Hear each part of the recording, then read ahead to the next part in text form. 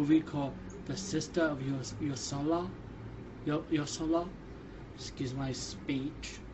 Anyway, you read it by the subtitle before my review. This movie is one of those giallo type of movies, and it was very hard for me to show you a preview clip of it because all the killing scenes are practically naked women and one guy that's naked. It was like everybody's naked in this fucking movie.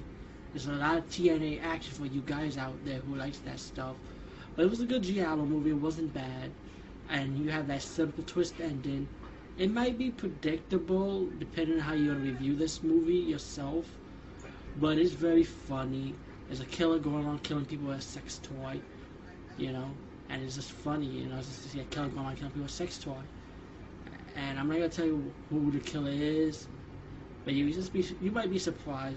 All giallos are like that. Always have that twist, surprise ending who the killer is.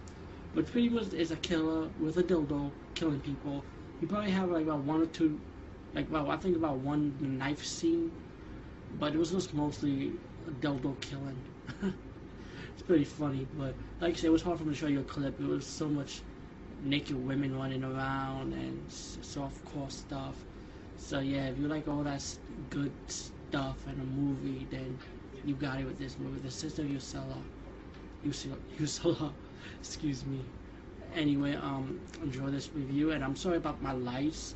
They kind of blew up, so I had to get some new light bulbs. So forgive me for the lighting. But like I said, just get this movie. You will not be disappointed if you're a fan of giallo movies and you want to see a lot of TNA action and sex toy killing. Then, hey, by all means, rent it or buy it.